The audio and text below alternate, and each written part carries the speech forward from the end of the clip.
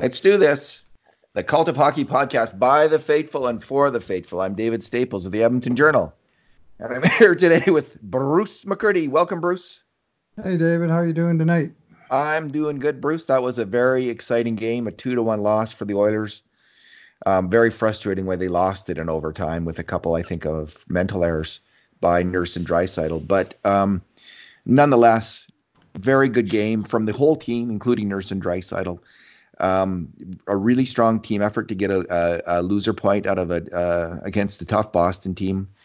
Let me just check here. The Oilers were outchanced. Boston had 14 grade A chances and Edmonton had 9. So Boston had the better of the play through the game, Bruce. They had lots of power plays that they were much more effective on than Edmonton, I think, were on their power plays. Just a really hard fought game. And I thought Edmonton matched up really well against the Boston Bruins, one of the best teams in the league. And you add Connor McDavid to that mix, and we'll see who comes out on top. Maybe we'll see them in the Stanley Cup final. This is our two good things, two bad Very things, and two nice. numbers podcast. Bruce, what is your good thing? Well, I'm going to have to credit the Edmonton penalty kill tonight, and that is the whole unit, including netminder Mike Smith, who had an excellent game uh, almost throughout, but certainly on the power play where the Oilers were guilty of 7 infractions. I had to kill 7 penalties, Yeah. and they weren't always the full 2 minutes because 3 times in the game the Oilers killed their own power play by taking a penalty. So Boston got a penalty power play of their own at the end of the 4-on-4, But add it all up, and it was 12 minutes short. Boston got 11 shots, and Smith stopped all 11, and the defense and the penalty killers worked their butts off, and they made a lot of clearances and a lot of lifted sticks and a lot of sticks in passing lanes and a lot of box outs, and it was just a pitched warfare kind of game. Boston plays hard, man. That's a good team. Yeah, and the Oilers are a good team too. Like those are Hmm. two good teams, I'd say. And you're right, Boston is a fantastic hockey team. I really like all those they're all kind of clones of each other. They're all about the same size. These kind of 5'10", 5'11", 200-pound guys on the Boston Hmm. Bruins. There's probably about 6 or 7 of them. Like Bergeron and Marchand and Krug and Pasternak and a few others, and they all just buzz around the ice making great plays all game long. Very smart hockey players. Yeah, the penalty kill for the Oilers, Bruce. I just was really struck by Riley Shane and Josh Archibald tonight. They just played so well, and they've been playing well all year long. And Lagesson had a lot of PK time. Adam Larson was out there. Great work by those guys. Just stalwart penalty killing. Alrighty, my good thing, Bruce, is the way that the young guys stepped up. And I'm going to talk about the kind of some of the later additions. So Tyler Benson, again, Hmm. he got a grade A chance on net, kind of a choppy rebound play on the power play. He's just fitting in, I think, very well on that line with Shane and Archibald. I like that line. I like him with him on it. I thought William Lagesson had his best game as a Yep, NHLer. This 100%. is it his fourth game. Um, he Both was of just them, solid, fourth game, fifth game for solid. Benson. He was just solid all game long. He played a very smart game. We know him to be kind of a high event player now and then in the AHL. Kind of he's more dynamic, but he kind of reined it in, kept it simple, and just played a tough physical game and a very simple game. So good for William Lagesson. Then there was Caleb Jones, who was asked to step up in the absence of Oscar Klefbom, and I thought he just was very confident out there. He made a lot of really good, smart passes, quick decisions with the puck all night long, and usually they were the right decision. And I didn't see him making a ton of mistakes on grade A chances against. Let me just quickly check our numbers. We have him down for one. He made a bad pinch uh, fairly early in the game, I think, Hmm. and they got caught out, him and Larson. But so that was the one time he got caught out. That's a pretty good game when you're asked to step up against a really tough team. And again, Bruce, I've said this before, and I will say it again. I do think that Caleb Jones has the potential to be a top four, play in the top four in the NHL. He's more than I believe he's more than just a bottom pairing defenseman because of his mobility, his smarts, and his puck moving. I see a top four D man for some team.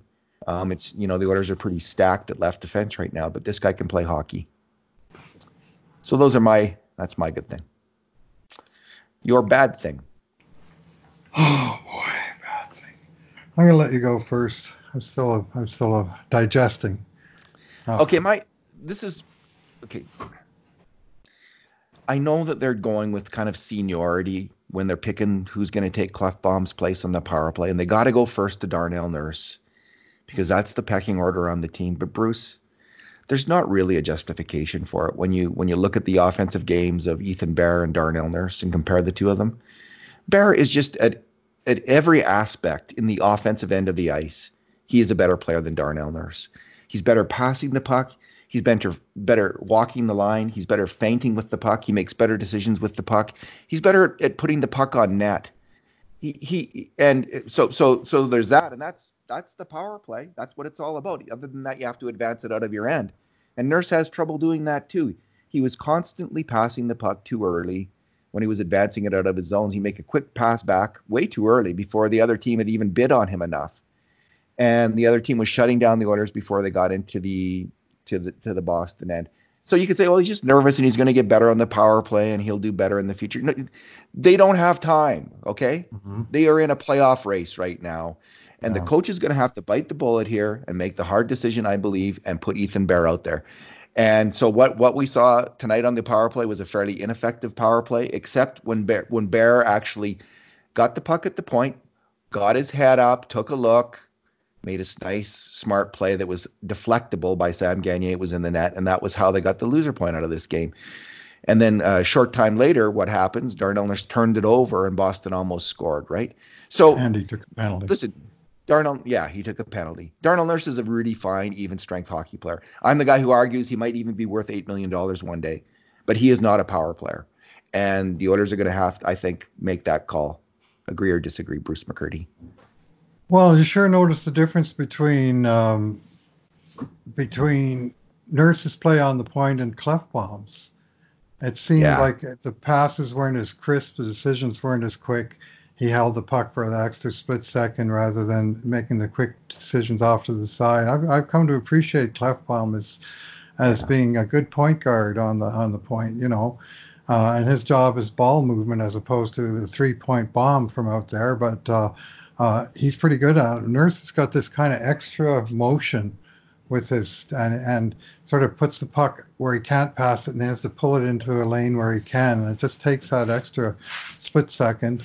And then, of course, that decision he made in the neutral zone where it was, I think it was Sean Corrali that was all over him, and he just wasn't intense enough on the puck. And he knew it. I mean, he saw his reaction to the penalty. He was not a happy camper, and he was himself that he was unhappy with. But that just can't happen. I mean, they lost the game last week because they gave up a shorthanded goal in what was a 1-1 game, and it cost them the game. And it very nearly happened there. And Smith came up with that play. So I don't know, David. They got Evan Bouchard sitting in the press box. Maybe he's the guy to run the next power play. The thing about Clefbaum is, Bruce, it took him a long time to be It less did. mechanical on the power play. Yep. He was pretty mechanical as well for a long time, and now he is so smooth. He's got the motion, he's got the rhythm of the power play down perfectly. I've really come to like the way Oscar Clefbaum runs the power play in the last few months. Mm-hmm. Nurse could maybe one day do it. Maybe Mm-hmm. if he did this for full time for a year, but Ethan Bear was a power play specialist in major junior hockey the whole time he was there, pretty much. He was a power play guy in Bakersfield much of the time. He's the guy. And yes, Evan Bouchard is a heck of a power play runner, but I don't see how he gets in a game. He's not a left shot D man. They've got three really solid right shot D men right now. Laugesson's a good player, so I don't see Bouchard getting in the game, and I don't think you need to for his power play prowess. As strong as it would be, I think Ethan Bear is going to be. He might really be a strong power player, and in limited ice time this year, I think he's shown that he is a strong power play guy. So I, Well, I'd like to see this. he was an ace on the power play in Seattle. As a Yes. junior, I watched him play a game, and he and Matt Barzal had a real thing going on that power play, and Nurse in junior, he played power play, I think, with Sault Ste. Marie, but like you say, I don't think it comes as naturally. Like Bear has got more of offensive instinct, especially in the offensive zone when it comes to actually moving, doing creative things with the puck. So we may see it. I mean, tonight Bear played a minute and 38 seconds and got an assist on the only goal. That was his power play time. And Nurse had 8 minutes and 56 seconds on the power play, and not, I mean, there may be a chance or two in here that he was involved in, but it the power play stumbled, and those two power plays in the third period when it was 1-1, they really had a chance to, especially 2.5 minutes to go in the third period, and they just couldn't generate a damn thing, Well, and the Tippett chance has an was lost. excuse me. Yeah, Tippett has an excuse now to go to Nurse and say, Darnell, that's not like we just need to win. And sorry, man, but we're going to go to the guy who put up a point tonight and see if he puts up a point tomorrow night and see how that works. We're going to go with the hot hand. He could give him the old, we're going to go with the hot hand thing. Mhm. And players can, they got to accept that, right? So, But Bruce, but David, Nurse is getting paid now, and Bear isn't yet. You want to give Bear a bunch of extra free points for his contract negotiation? We had this yes, discussion earlier about Nurse. yes, I do, Bruce. At Okay. this point, yes, I want the Oilers to win. So, yes. They're not in a playoff position yet. So I take those. I don't like, I'm not, I don't think the point that you're making is a foolish point, and I don't think you're making it facetiously. I think you're actually, Sort of. well, it, it, you are sort of, and I get But that. it's a But on real the other point. It's a hand, it legit is a point. real point. It's a legitimate point, and it was always a good argument.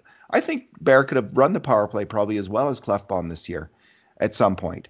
But it was a strong argument just to keep Clefbaum there, especially with the success of that power play. I mean, a lot of people have pushed for Bear all year long, but that is a point that you factor in there. Plus the pecking order of the team, which I do think goes into who plays on the power play.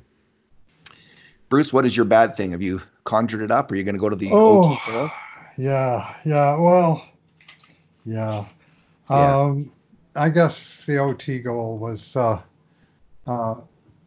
it, I just didn't like uh, a couple things about it. I mean, first of all, they won the puck in the corner, and Leon tapped it over to Yamamoto, and they were away on a 2-on-1. And Yamamoto had two chances to pass it back to Leon. One right away when they were just crossing the Oilers' blue line, and get the puck into the hands of the more experienced um, player for such a key play. But he chose to hold it, which, okay, that's your decision. Then when the time comes, you got to make a play, and he completely fumbled it and didn't get the pass through. It was a great coverage by Krug, but when the moment came for that pass to go through, it didn't. And then Krug just took everything away from there. And Yamamoto held it, like his recovery was all right, but that was the old Billy Carroll 2-on-1 where you wind up stick handling the puck all the way into the corner without ever making a pass or a shot. Very frustrating. And then um, in the continuation, Nurse, who was fresh on the ice, he decided to go hard to the net front with the puck, and his man was David Pastrnak, and Pastrnak collapsed to the net front. And you can watch that play, and if you look real hard, you can say that Pastrnak hooked Nurse. Certainly, Nurse went down, and Pasternak's stick was somewhere in there. And then, of course, Pasternak's away, and Nurse is down. And the only way they can cover that play is for one of the forwards to hightail it back. Well, the only forward who can possibly do that is Leon Draisaitl, who by now has been on the ice for over a minute. And he tries to pinch off the pass, and Patrice Bergeron plays it perfectly and lays it out there. And Pasternak, I mean, of all people, to get a friggin' breakaway, the NHL leading goal scorer in the first shift of overtime. So that's just a botched assignment all the way around. And Pasternak made Smith look like that was an easy deposit. Now, I'm not going to blame Mike Smith. I'm just going to say David Pasternak is quite capable of making many NHL goalies look foolish, and he showed it again on that play.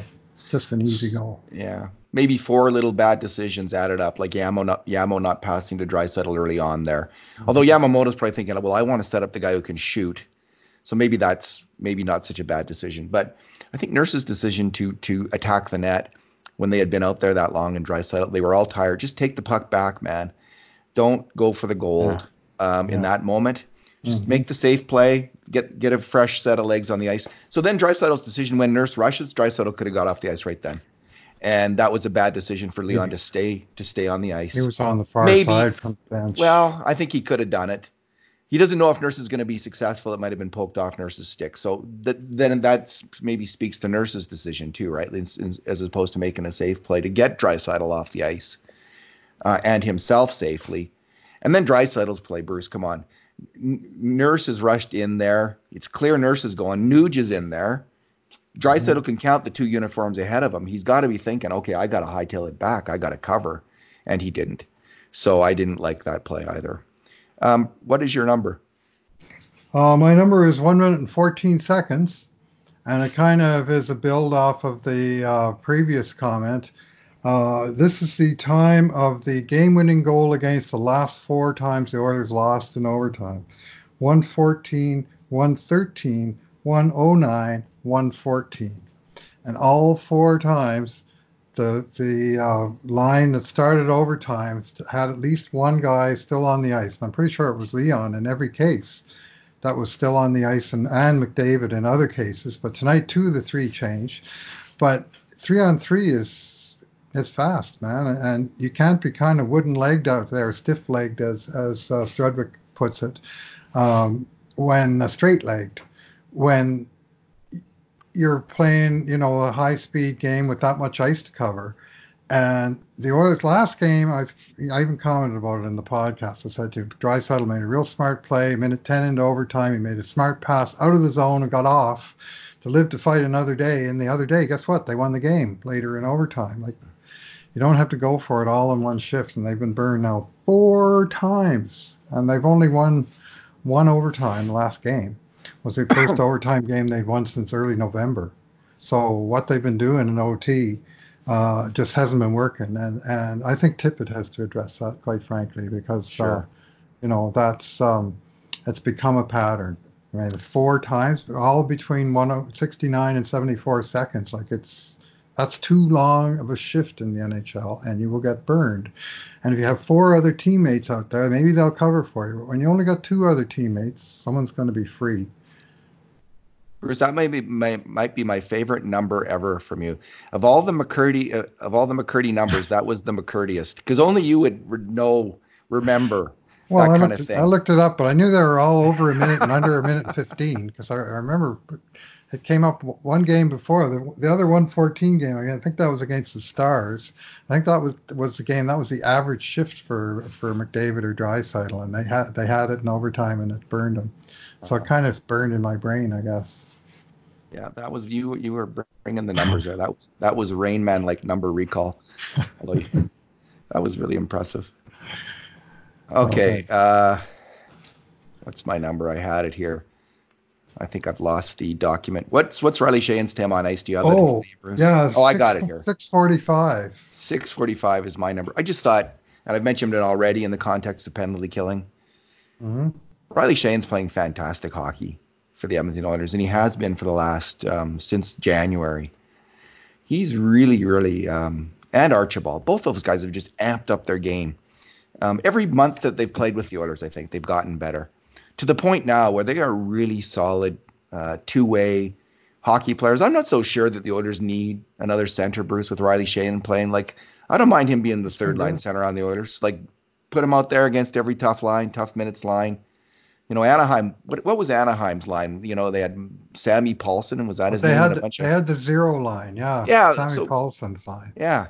So with Archibald and Sheahan and either Benson or Nygaard, the Oilers can have their own zero line out there. Those guys are getting the job done, and Sheahan on the PK is just fantastic. So um, he's gonna. I hope he earns a new contract. I hope it's not too much money. I'm starting to think it's getting a bit more expensive with this run of good play. Although you never know. Like, he's not a big goal scorer, so maybe he's going to be happy just to sign. But he was a last minute find by Holland, a last minute signing. Any team could have had him, and the Oilers got him. Good work by Ken Holland on both of those signings. That's just Yeah, absolutely crucial GMing that happened in the summer. Good work.